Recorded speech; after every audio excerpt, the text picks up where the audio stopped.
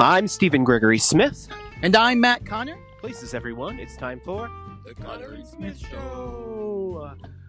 Well, why were you different?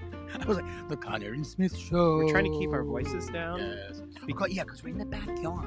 So I didn't want to be like, The Connor and Smith Show. Okay, well, you can go a little louder than that. So we're in the backyard. Our craft isn't so much a craft today. We planted flowers and kind of are trying to get the backyard up and ready for company. It looks amazing. It looks professional. It's getting there. We planted a whole bunch of stuff today. We don't know what they're called, but there's a purple thing. And there's an orange thing. And there's a couple yellow things.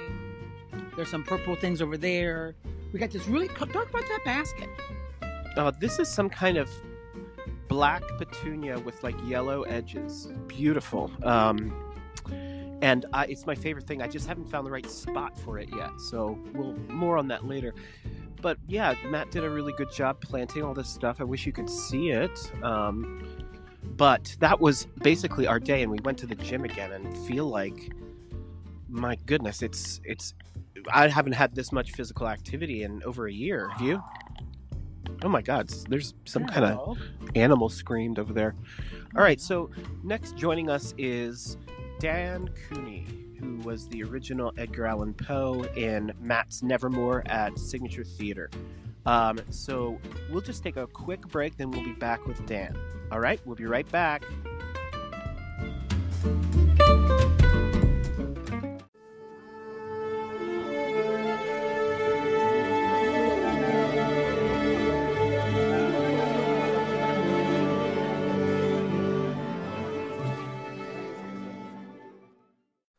Hello.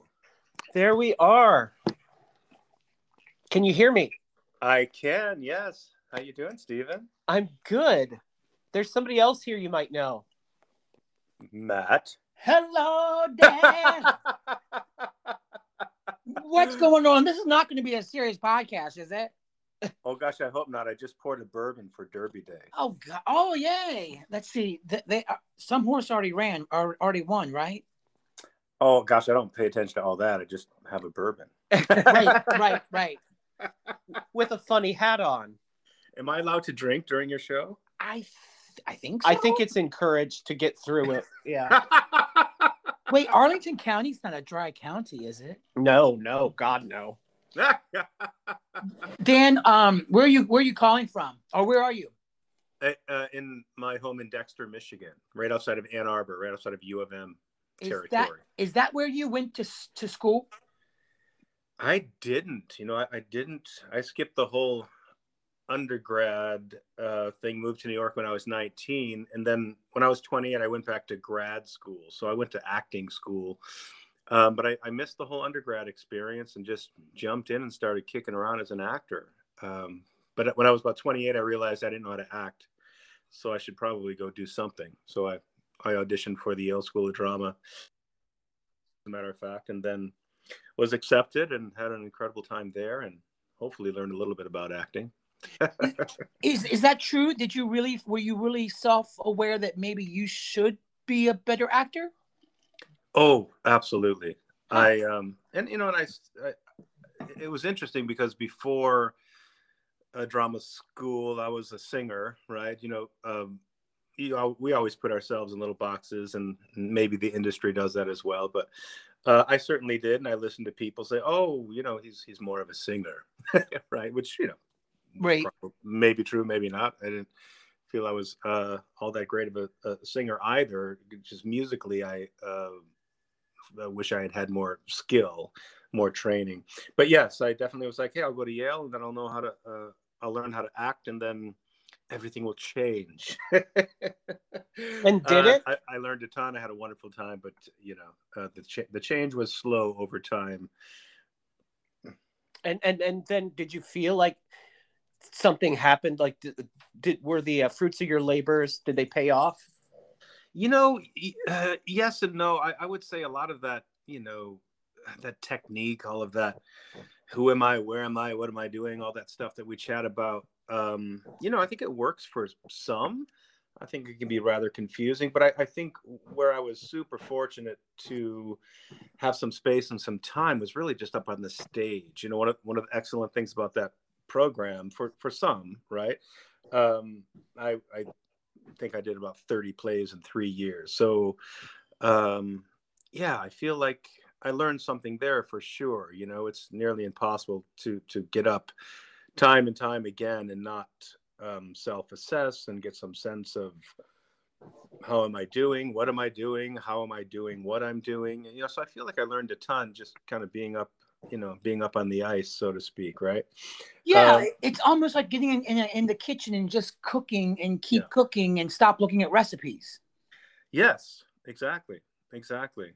And I throw around a little, you know, Meisner speak and Stanislavski and authentic self and all that kind of good stuff. And I think it has its place, but you all know that at some point you just have to like toss all that aside, jump out and have a good time, and kind of meet you at the end of the play mentality, right?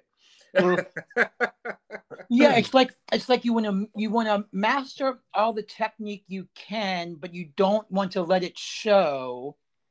Exactly. Yeah. You don't want to work too hard. Exactly. And when they say, you know, he or she or they are the hardest working person in showbiz, it's not exactly a compliment. No. Well, and none of that training matters worth a damn when like the ear falls off of Milky White in the middle of a show, you know. Did that happen? Yes, it happened. Dan and I were the only ones on stage. You and Dan did a show together? Yes. What show was it? You were in it too, Into the Woods. I blocked that out with therapy. Oh. That's the show I accidentally hit Donna Migliaccio on the head, and my heart sunk down into my butt because I thought, oh my God, I just hit Donna Migliaccio on the head with that staff. I thought for sure I was going to go to like Facebook prison. Oh my gosh, that's hilarious. Matt, I feel you on that though. I think you're kidding, right? But when I was thinking about this call, I was thinking, oh my gosh, I hope they don't ask me, you know, about names or dates because I don't remember. Oh no, we don't either. No, we got rid of all the posters. Oh, did you? Oh no, we have. But Dan, do you remember? Now you are married to Jessica Grove. Yes, I am. Now we'll get to maybe if you guys met in a show or whatever, maybe later. But I guess I can tell the story. Jessica came to see me in Into the Woods. Yes. And she was playing, I believe, in Madison Square Garden, The Wizard of Oz. She was Dorothy. And yes, she brought with her as a companion and friend Eartha Kitt. That's right. Yes. Oh my gosh. I'm remembering that now. Yeah. So a crazy story. Okay, I'm never on the short list of invitations of important people to be at anything. But there was reservations for a certain amount of people. Maybe Jessica's mom. Yes. Jessica, Eartha, you, and me. It was just 5 of us. Mm-hmm. But Eric Schaefer was supposed to go, and my name at the time was Doris. I guess it still is. And he said, Doris, you have to go to dinner or lunch or whatever with Eartha. There's like reservation for 5. There can't be an empty seat. And I was like, I can't go to that. I was thinking. Anyways, we went, and we had what I remember from not ever being in the presence of Eartha Kitt was this amazing little historical dinner of us talking about, I mean, I can quote things from that dinner. Oh, wow. Oh, please do. Was that like the Carlisle at the end of the street there? It was at the Carlisle. Yeah. I did not talk for the longest time during the dinner because I wasn't sure how to act. So I acted just sort of like I was an eater. And so it's easy to act like an eater at the Carlisle, though. It's good food. I acted like I was a food critic. Oh, that is so funny. So the waiter came up and he said, what do you want, like a glass of wine? And Eartha said, do you have anything from California? And he said, yes, ma'am, we have California. She said, bring me anything but California. Oh my gosh, And I that's thought, oh my hilarious. gosh, what is that about? And then they brought a little pat of butter on a dish for her bread. And she said, excuse me, waiter, is this soap from the Hilton?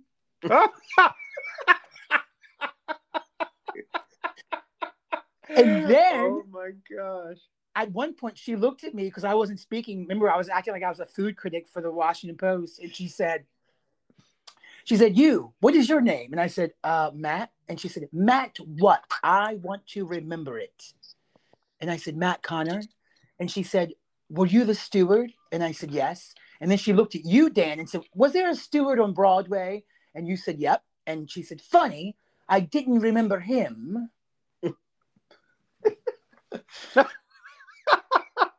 Anyways, I remember that. But anyways, back to the Milky White story. The ear fell off, Stephen. What did you and Dan do? Oh God, this is not stupid show stories. I can't even remember other than Dan and I were fighting over Milky White in that scene where Milky White dies, and we're doing a tug of war, and I think we each had an ear, and much like a wishbone, I broke off the ear from Milky White. So Dan gets to make the wish.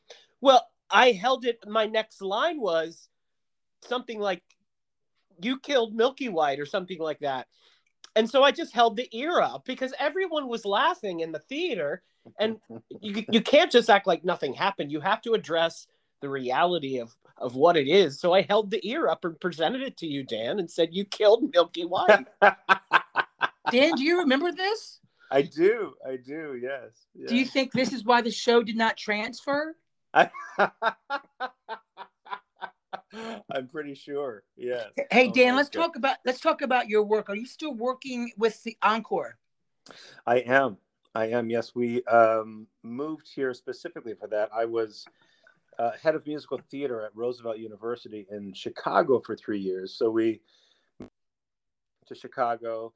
I enjoyed it. I adored the students. I didn't love academia. So Jessica and I made a pros and cons list, and everything pointed to move to Michigan, get out of the garage. You know, not unlike Signature. I've as you know, I've paid very close attention to all of that, and kind of used it as a model. So we had a little garage, like you all had a little garage, and then we just bought a bigger space, and we're moving into a 20,000 square foot. It's the original school in town, or the original school in town, and we're moving out of 6,800 square feet into 20,000 square feet, and it's going to be incredible. It's just going to support the work and the people and the community, and give us this wonderful gathering place and place to create. So we're incredibly excited, and we have a ton of support from the community,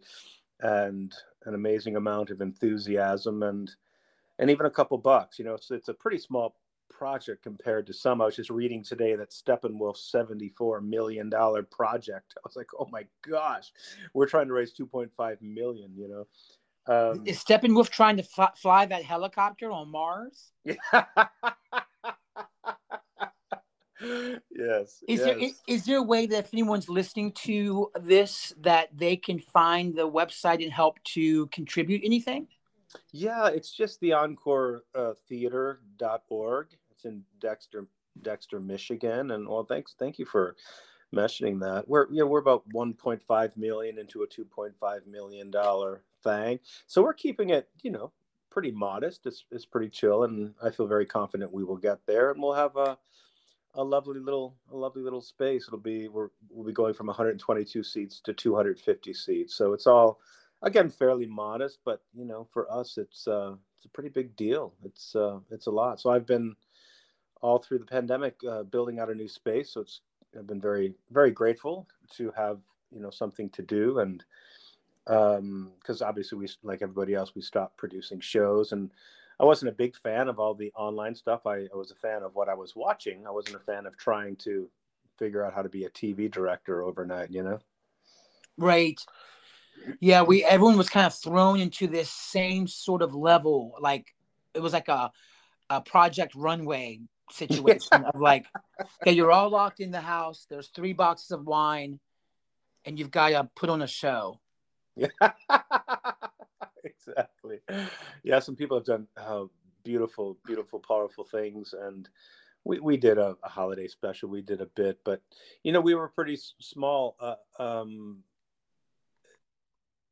support as well. So I think when people have millions of dollars to defend, so to speak, or $1 million annual giving campaign, well, then you have patrons there like, look, we gave you all some money last year, what's going on? You have to try. But we've done very little asking. We haven't asked for a lot of money, so we didn't have a lot of people too worried about getting their money's worth for their annual donation. But of course, all of that is changing, moving into the new space. We're getting much more sophisticated in our asking for annual giving, and with the capital campaign. It's called Our Next Stage.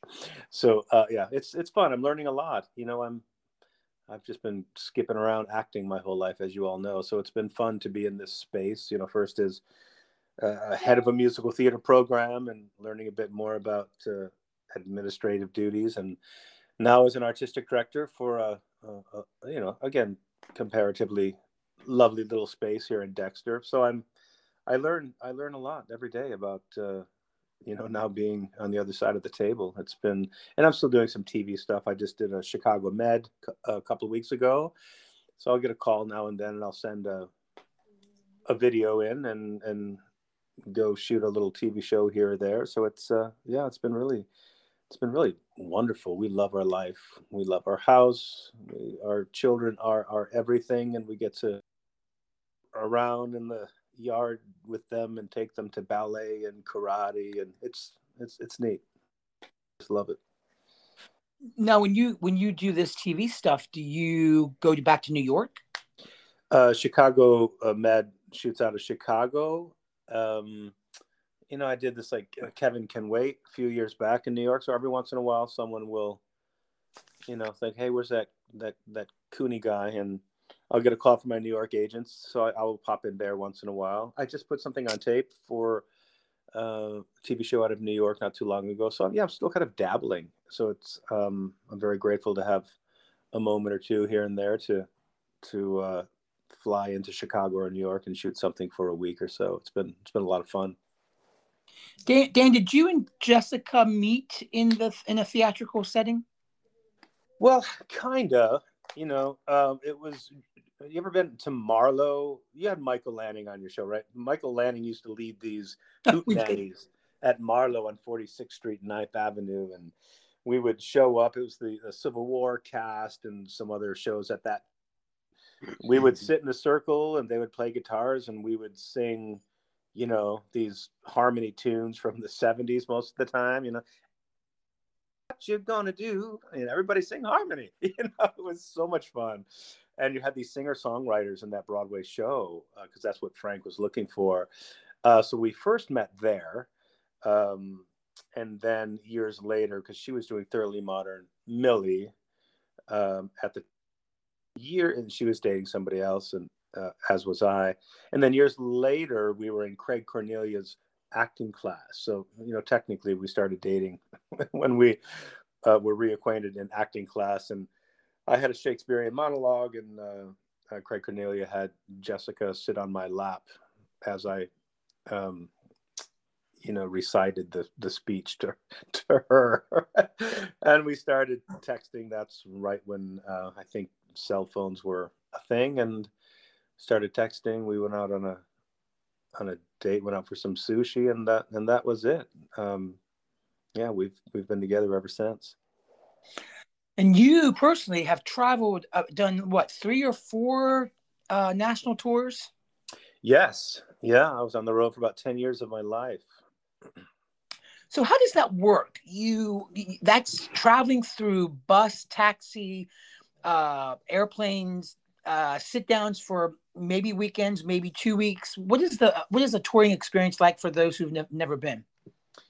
For like a first national of Les Mis, I was fortunate enough to have that be my first experience, or maybe not so fortunate, because I thought it was all going to be, 3 months in Boston, 4 months in Detroit, and you rent an apartment that's fully furnished, and it's quite the life. And then there's, so the first national tour will often play months at a time. I mean, certainly if you're in a major hit like a Hamilton or a Wicked, you could do an entire year, like right in Chicago, or they have actually a Chicago company. And then there are the bus and trucks, so I did one first national, which was pretty cozy and luxurious, and then a bunch of bus and trucks that are you're flying every Monday, and it's sometimes you are busing from city to city, and those are a bit more challenging. When I played Che Guevara for a while, and so there's no drinking, no eating, late at night. You can't get reflux. I mean, just to get through the show 8 times a week and then travel on Monday is a whole thing, right? And again, I'm well aware as a little Irish guy that is inappropriate casting, but that was a long time ago. And then like a Fiddler on the Roof playing Perchik was kind of awesome because I didn't have to be an incredible voice. I just had to kind of show up still breathing, and I could get through the show, right? So that was a lot more fun to get out and see the Grand Canyon, and get out and about much more and really see the country. So it's a wide variety of experience depending on the show, the level of the show, and what you're doing in the show. When you're on tour and then you go on tour again and then again, do you start to pick favorites, like, oh, I'm so glad we're going to St. Louis, there's this place there I love to go eat, or they're down by the water or whatever? I think so, yes. I think people all have favorite spots, but it's mainly about the people. If you're in a, people say this about everything, right? But I think it's true. People say, hey, how was the Yale School of Drama? I say, what was the best thing about it? It's always the people. And if it's a horrible experience, it's oftentimes the people, right? You have to take some ownership if you're part of the problem, of course. But from tour to tour, what I remember most is not the cool restaurant or Skyline Chili. I think that's Cincinnati. That was always a big one. Oh my God, if we're going to Cincinnati, I'm going to get chili. I'm like, okay, that's not doing much for me, but awesome. You know what I mean? But right. But the people and people's enthusiasm about particular things, or going to somebody's hometown, and so always just the lovely, pile of thespians that we get to hang out with, and they become your family. So you get all of the drama, and all of the love, and all of the great stuff, and all of the not so great stuff. Have the two of you toured much? We've never toured. We actually, for some reason, our journey just kind of became a very tight vortex in the Washington, D.C. area. It's been hard for us to really even get to New York and see shows. We've only seen shows in New York a couple of times because between, us gigging stuff. I mean, hell, I played the piano at Signature Theater's lobby for 10 years before every show. Wow. So I could never see Wicked.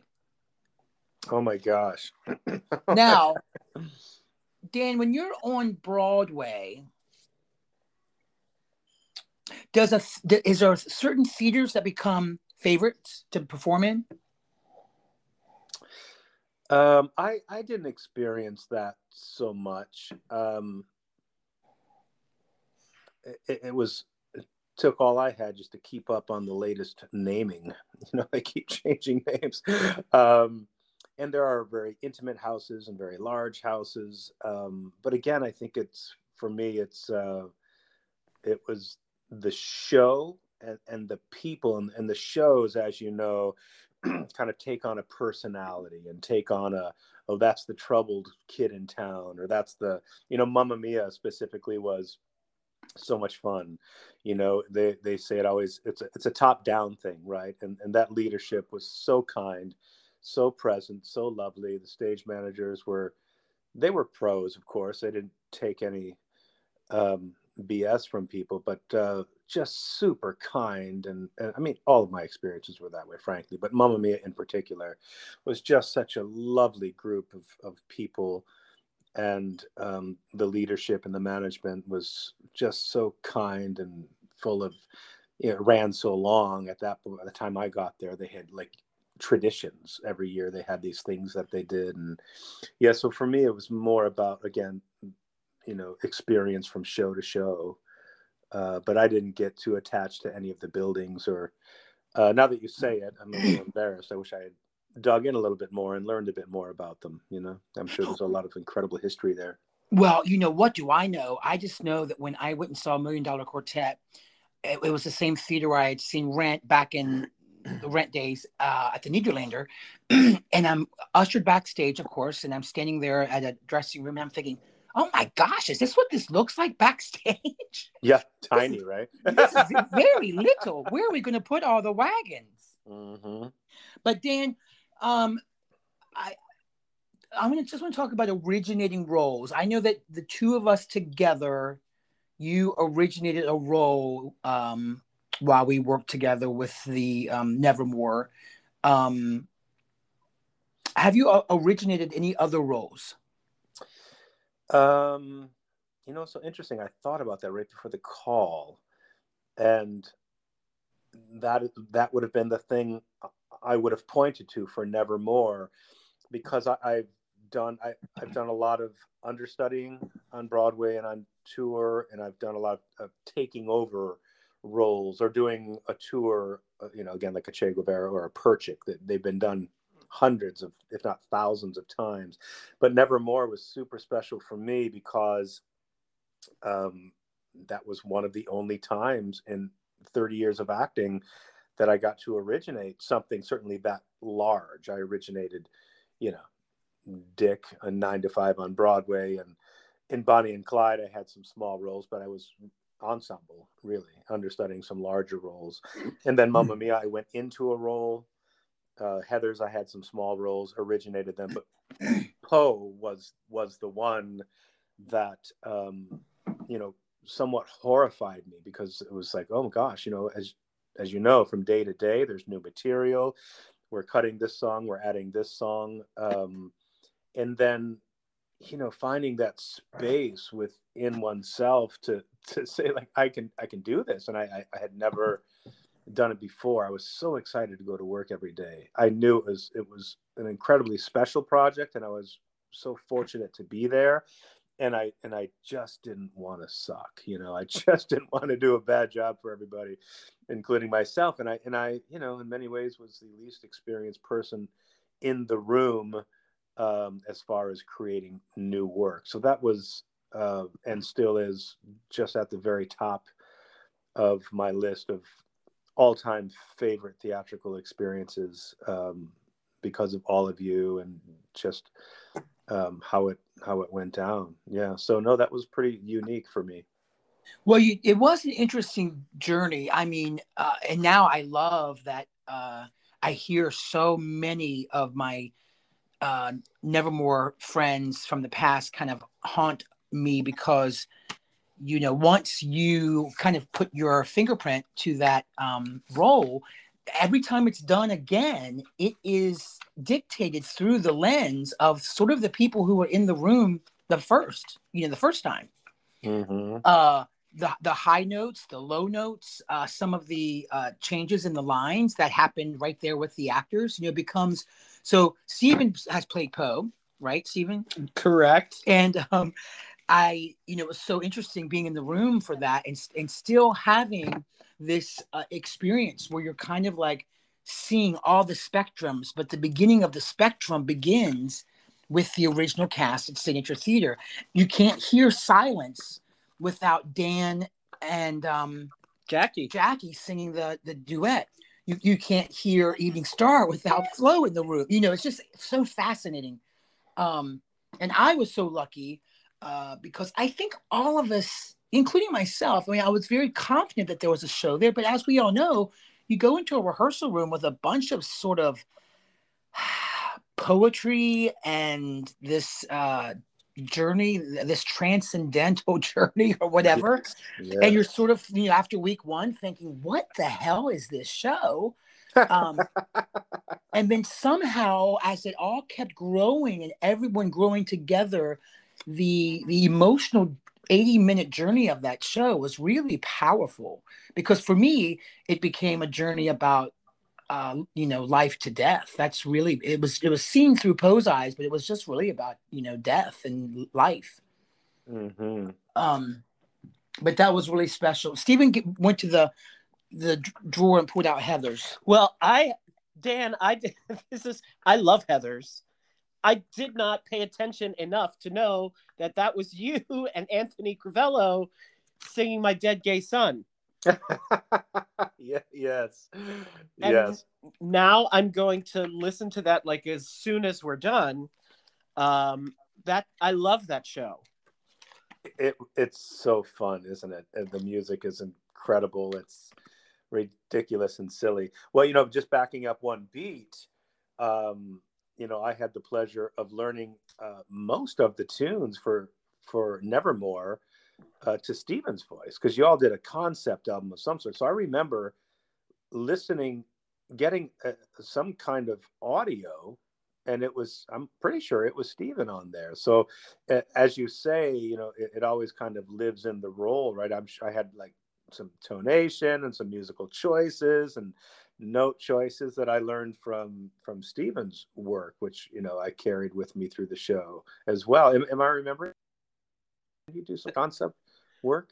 Correct. Yes. Yeah. Yes. Yeah. So you make a great point of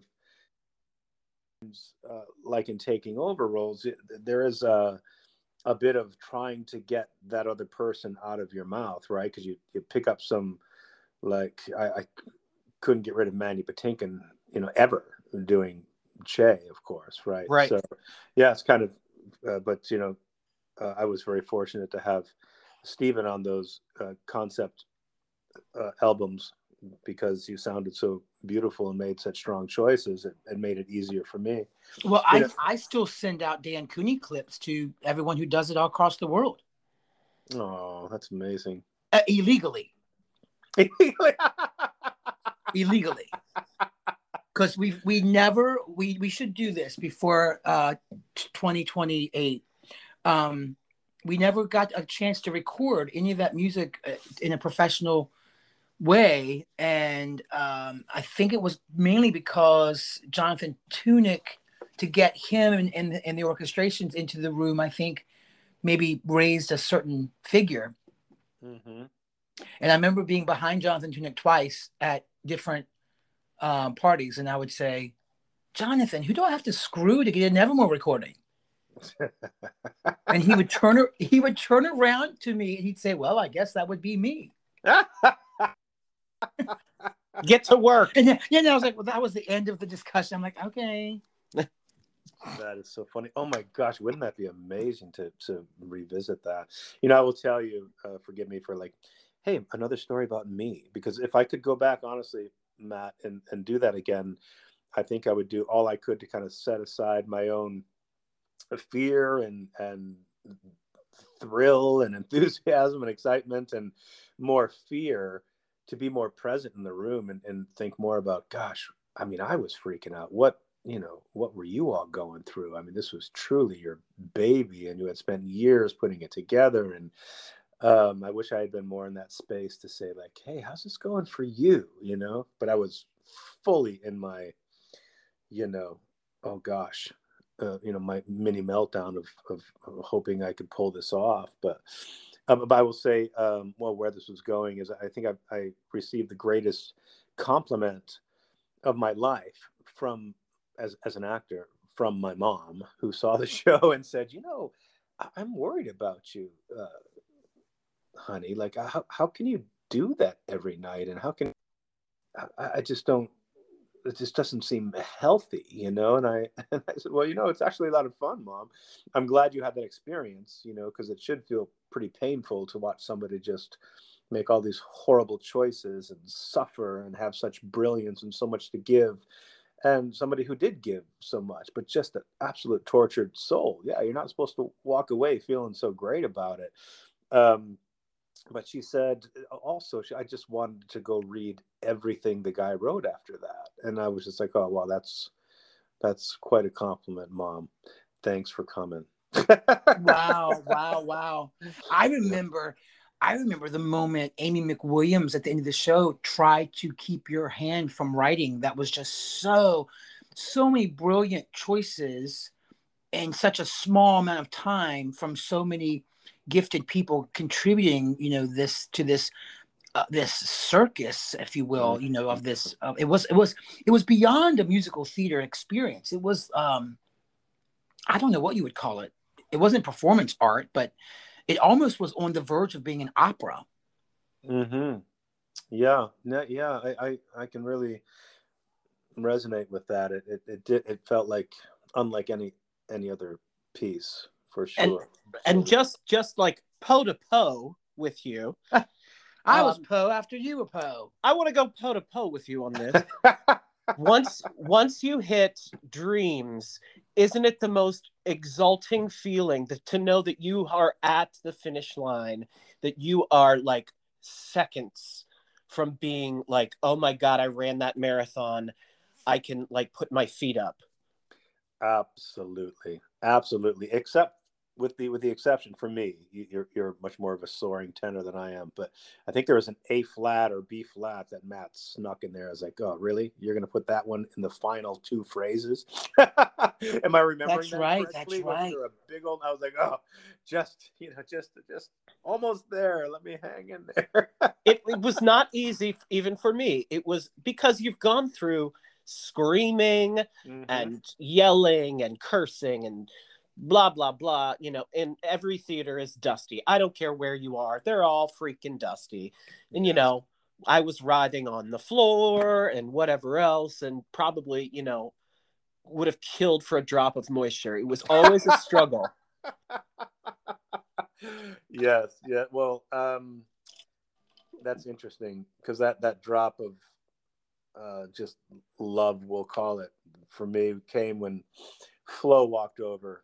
It was I think right before that tune, and she just drinks you in with so much love and support and kindness, and then you go off to land that final number. It was just so beautiful. Do you remember the scarf that she was knitting the entire time? Yes. Yes.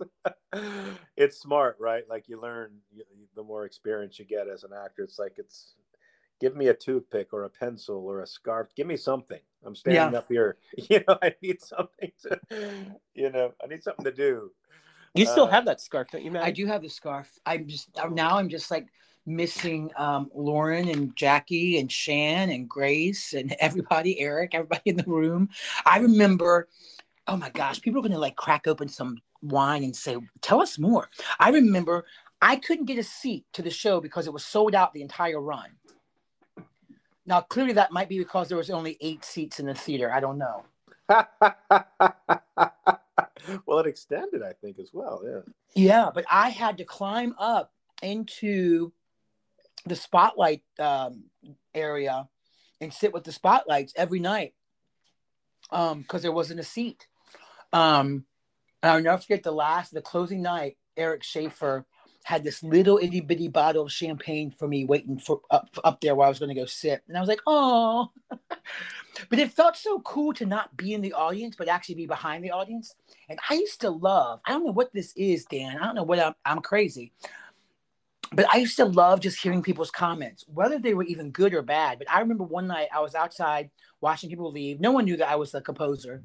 And this one woman said, well, go ahead and say it, Eunice. You hated the show. Well, happy birthday. Oh, no. And then they kind of left. Then one night I was sitting in the theater and I heard this couple in front of me. The lights ended, the show ended. Everyone started to leave. And this couple just sat there and they wouldn't move. They were just enthralled. And the woman said that was better than the light in the piazza. And her husband turns to her and he said, did we see the light in the piazza?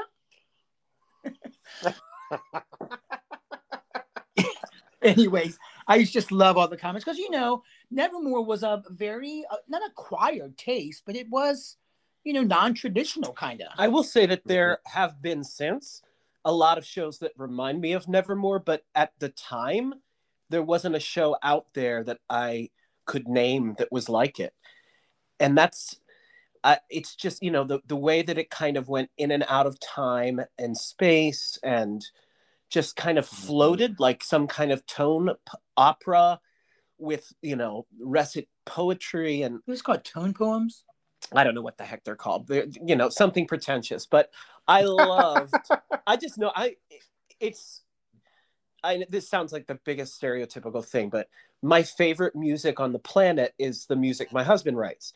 It's just whatever he puts out there, you know, is just my favorite thing to listen to. And I think for the first time seeing his music in a theatrical setting with all these amazing performers and lights and set, and it just, I was addicted to it. I just could not get enough of it. And my God, that cast, just so powerful. And such a delight to watch that journey every time I was lucky enough to, you know, sneak in somehow. So yeah, that's well, just we've all three of us have been a part of shows that have been, you know, done by other people. Isn't it weird that that one is like a cult almost? It's like the people who do it. Yeah, it becomes this huge family. Mm-hmm. Yeah.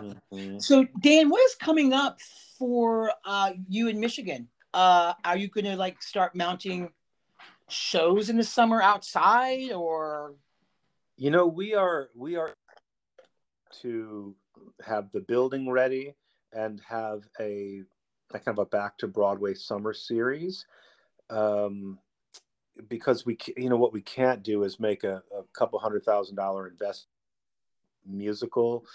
I'm not sure what the Signature does. Probably a million, 1.2 a show, maybe 600,000. But a big musical for us could be a couple $100,000, and we just can't make that investment until we feel pretty confident that the vaccines can stay ahead of the stupid. You know, so That's a good way to put it. Yeah, and you know, Michigan kind of blew up, I'm sure, as you know, but the numbers are falling pretty quickly, and vaccines are available to everybody who wants one, you know, 16 and older. So we do have a summer series that we are, you know, targeting to our seniors and which are most of our patrons at the moment, with a, you know, a golden age show and a Broadway rock show and that type of thing. So 7 concerts, you know, one weekend each, just 100 seats spread out, masked. We have a pretty big space now. Well, the space is almost identical to Signatures. It's like 75-foot by 75-foot black box. It just happened to be the gym in this old high school, and it makes a perfect auditorium. You know, it's one of those old, what were they called, like cafetoriums or something like that. Right. But we kind of just gutted it, or it was gutted 20 years ago and made into a black box theater, and we're taking that even further, adding again, I've been following Signature very closely, a bit of a dress circle-y type mez deck, you know, where we'll add that in to grab some of the space and pretty much leave it open. And we'll do theater in the round, 3/4 thrust, little Broadway proscenium house. So I've forgotten this bourbon's starting to kick in. I'm feeling good. What was the question? I was just wondering. Yeah, just what was coming up. Yeah, a summer series, and then we will go into hopefully a legit season. You know, we'll open with Smokey Joe's Cafe, and then Tony Walton, who was a very famous set designer, costume designer. He was married to Julie Andrews. A big pot. Tony has a big pile of Tonys, and he's just so lovely. Truly, truly a national treasure. He's going to come back and direct a Guys and Dolls starring Jessica Grove, and he did the sets and costumes or sets for Nathan Lane's Guys and Dolls. Oh, nice. Yeah. So, and then we'll go into the next year and a few other shows. We haven't announced any of this yet, but there's two. So yes, and we'll see. I mean, I have a bit of a come June 17th. It's people aren't going to feel all that safe. I know people are dying to get out and do something. But we'll see. You know, we're only going to try and sell 400 seats per concert, which is pretty small even for us. But I have no idea. I have no idea how people will feel. I think the offering is exciting, but yeah, I'm not sure how people are going to feel about coming out. We could build a small outdoor stage. We did that last summer. But we can really kind of only squeeze in 60, 70 in the parking lot area, keeping everybody, and it's not squeezed in at all. You know what I mean? That's what I mean by squeezed in, but everyone spread out and masked up. So we'll do something, but it's a big, I'm sure you're hearing a lot of this, right? It's just a big game of hurry up and wait. I really don't know. And I'm just getting comfortable in that space of, I don't know. I don't know about when theater's going to be opening back up. I don't know about gods and witches and demons. I don't know. What do you think? I don't want to be disappointed, so I've been trying not to really raise the bar. I'm getting ready to direct an Always Patsy Cline in a park, and maybe go back to teaching some camp this summer. But through it all, I've been teaching 35 weeks. I'm sorry, 35 classes per week on Zoom. Oh my gosh. Yeah, it's been pretty crazy for us. But Dan, before you go, I know we want to let you get back to your Michigan life. Is there anything that you learned during the COVID experience? Lots of people went back to learn French, and I'm going to learn how to bake bread, and I'm going to learn how to fix this. Is there anything that you learned during COVID that was fun? I've spent most of my learning coins on, leadership. Encore has to do better. Most theaters do, right? So I've been trying to keep myself open to learning how to be more kind, learning how to be a better leader, just be a better organization. And so again, it's one of those, I don't know is kind of my best friend, and I'm trying to be all ears, and I get that, soon we have to turn this into action, but I've just been gathering information. But to answer that question more specifically for Jessica and I, it's been about our children. And I learned that, we're so busy, getting them up out of bed and throwing breakfast in them, and, get dressed and get out the door. And then we get home, it's like, eat your dinner, get ready for bed, brush your teeth. We got to go, go, go, go, go. It's given us such a beautiful opportunity to slow down a bit, be more present with them. They're just growing so quickly. It's the old, don't blink thing. So we feel super grateful. And I feel like we've learned to be a bit more present with our kids. And that's absolutely invaluable for us. That's been the big note for us as parents. Just try and be there. And the career is not going anywhere. The bills aren't going anywhere, and the kids are. Pretty soon they're going to be up and out, and we just want to be more present as a family. What's the go-to on the TV? Netflix, Disney, channel. What's the go-to? Oh, oddly enough, other parents don't judge. Gavin and Lolly and I watched Cobra Kai, and it has lots of bad words and stuff, but Gavin's a little karate kid and he takes dance as well. But we've loved Cobra Kai, but the big one for Jess and I was Ted Lasso. Wait, you're the second person that said that we should watch that. It's absolutely brilliant, and it's that classic, I think it's Jack Nicholson's line in a film somewhere where it's just like, you make me want to be a better person. I mean, it really just made us want to be better people. That series was so fun, so powerful, so full of, maybe even cheesy, but it was just so, we absolutely loved it. I literally, I'll leave it with that. It made me want to be a better person, and I don't often walk away from series feeling that way. It's fantastic. Wow. Well, to wrap things up tonight, and first of all, I mean, we love you so much. So much love to the family and Jessica, and blessings for the new endeavors with Encore. Um, I'm producing an album right now with Susan Derry, and it is called "I Wish It So." And so, Stephen, what? I wish it so. You just said I wish a shit show. I wish I was a shit. I was a shit show. He has not had a drop to drink, so it's not that.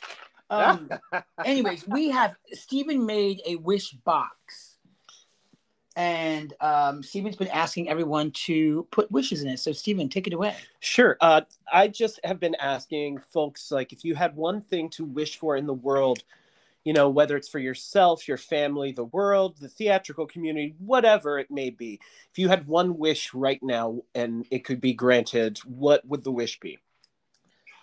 You know, I love this concept of, well, first of all, I love you, Matt. I love you, Stephen. Thank you for that. That's very kind. And I just love you guys so much. This has been such a joy. My wish, it's allowing, you know, I wish we all, so it's for me and it's for everybody and it's for artists and not, but it just allowing, you know, I wish we would all just allow to be who they are, you know, think what they think, feel what they feel. And this isn't to say that we, you know, tolerate, you know, stupid or bigotry, but this is like, oh, well, you know, you shouldn't feel that way, or, you know, you should feel that way, or you should think this, or I think we do a lot of this, you know, and it's well-meaning, but I think allowing, if we can just allow each other to have the time and the space to figure it out in our own time, I think it'd be a little easier going. That's beautiful. Yes, that's definitely been the theme that we've been hearing from people on the show, in various other, you know, words, but it's the common tone of the universe right now, I guess. Yep. And just a reminder, if anyone that's listening wants to help out, what is the website, or how do we find you again, Dan, to maybe throw 20 and a couple of other zeros behind that to you? Yeah, theencoretheater.org, in Dexter, Michigan. Thank you so much. It's very kind of you. No problem. Well, we love you, Dan, and yes, call us for anything. Don't be a stranger.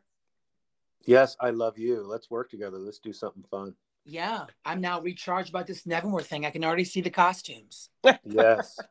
And we have a boat. We have a little boat here in Michigan. So come on out and let's spend a weekend together and talk about a project of some sort. Yeah. I love that.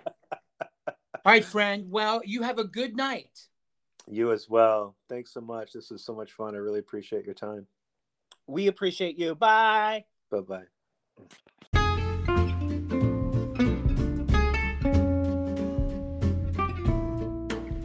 So great catching up with Dan Cooney. Oh, I love Dan. Such a sweet guy.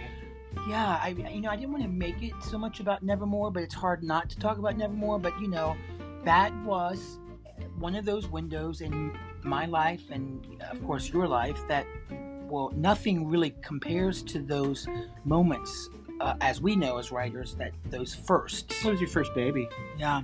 And she's been all around the world. Yep. And that's an indelible mark that you guys all created together. So yeah, happy to be a tiny part of it. But yeah, we love you, Dan, and all the best. Don't be a stranger. We've got your number. You've got ours. All right. So tomorrow on the show, we have a friend and acquaintance of mine, Sushmita Mazumdar, and she is an artist that has done a few projects. One was centered around Columbia Pike's diverse restaurants. I work for columbiapike.org during the day, and it was a project called Recipes for You, in which she interviewed different international restaurants and wanted to know their story. and then get a recipe from them. And that's when I first came in contact with her. And there's been some other stuff, and we'll learn about all that tomorrow. And it's going to be fascinating. I love art, branching out into other kinds of art, visual art, dance, whatever. So all of that will come tomorrow. As we always say, Turn your heart into art. Good night, everybody. Good night.